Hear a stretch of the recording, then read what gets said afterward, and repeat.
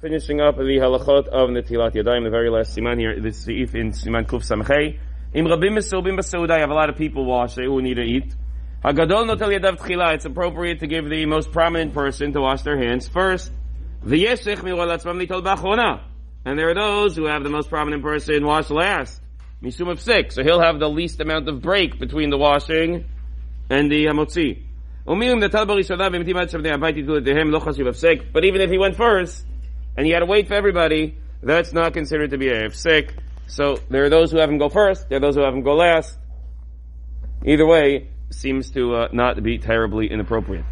Moving on to Siman Kuf Samech Vav, Mikar Adin, technically speaking, mutar ledaber ben netilah leberkat hamotzi. You're technically allowed to speak between the Netilat Yadayim and the bracha of hamotzi. It's best not to do so, which is what we're taught in kindergarten, not to do so. So who cares that you're technically allowed to? So it's bein b'chol ben b'shabbat, doesn't matter what day it is. Why? Let's say you heard someone there, you heard Kaddish, you heard Kedusha, you heard other brachot, you heard somebody else making brachot. You very well may hear other people saying the bracha of al Netilat Yadayim. So you answer amen, because technically speaking you're allowed to speak. So if technically speaking you're allowed to speak, then certainly to answer a bracha, you're allowed to do. This was also the reason that we said last week, you can even say Asher Yatzar.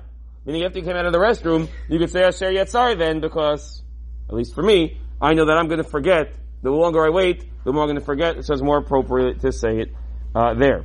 And lastly, not only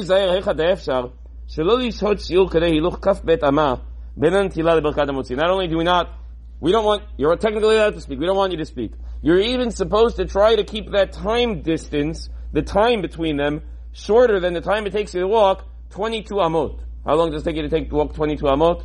Go measure. So, not only, how are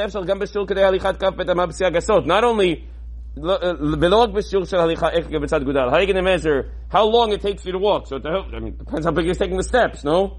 So if you're taking big steps, it takes shorter. If you're taking small steps, it takes less, it takes more time. He says even the shorter time.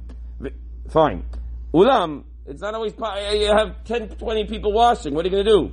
Ulam, a lot of people. You're waiting for everybody, you're allowed to wait for everybody. Even if it's take longer.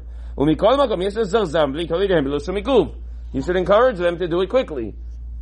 But there's a balance between encouraging people to do it quickly and nudging them and seeming, you have to find a fine balance. It's not a time to start preparing the food. It's not a time to be preparing out the salatim and to take out all the food.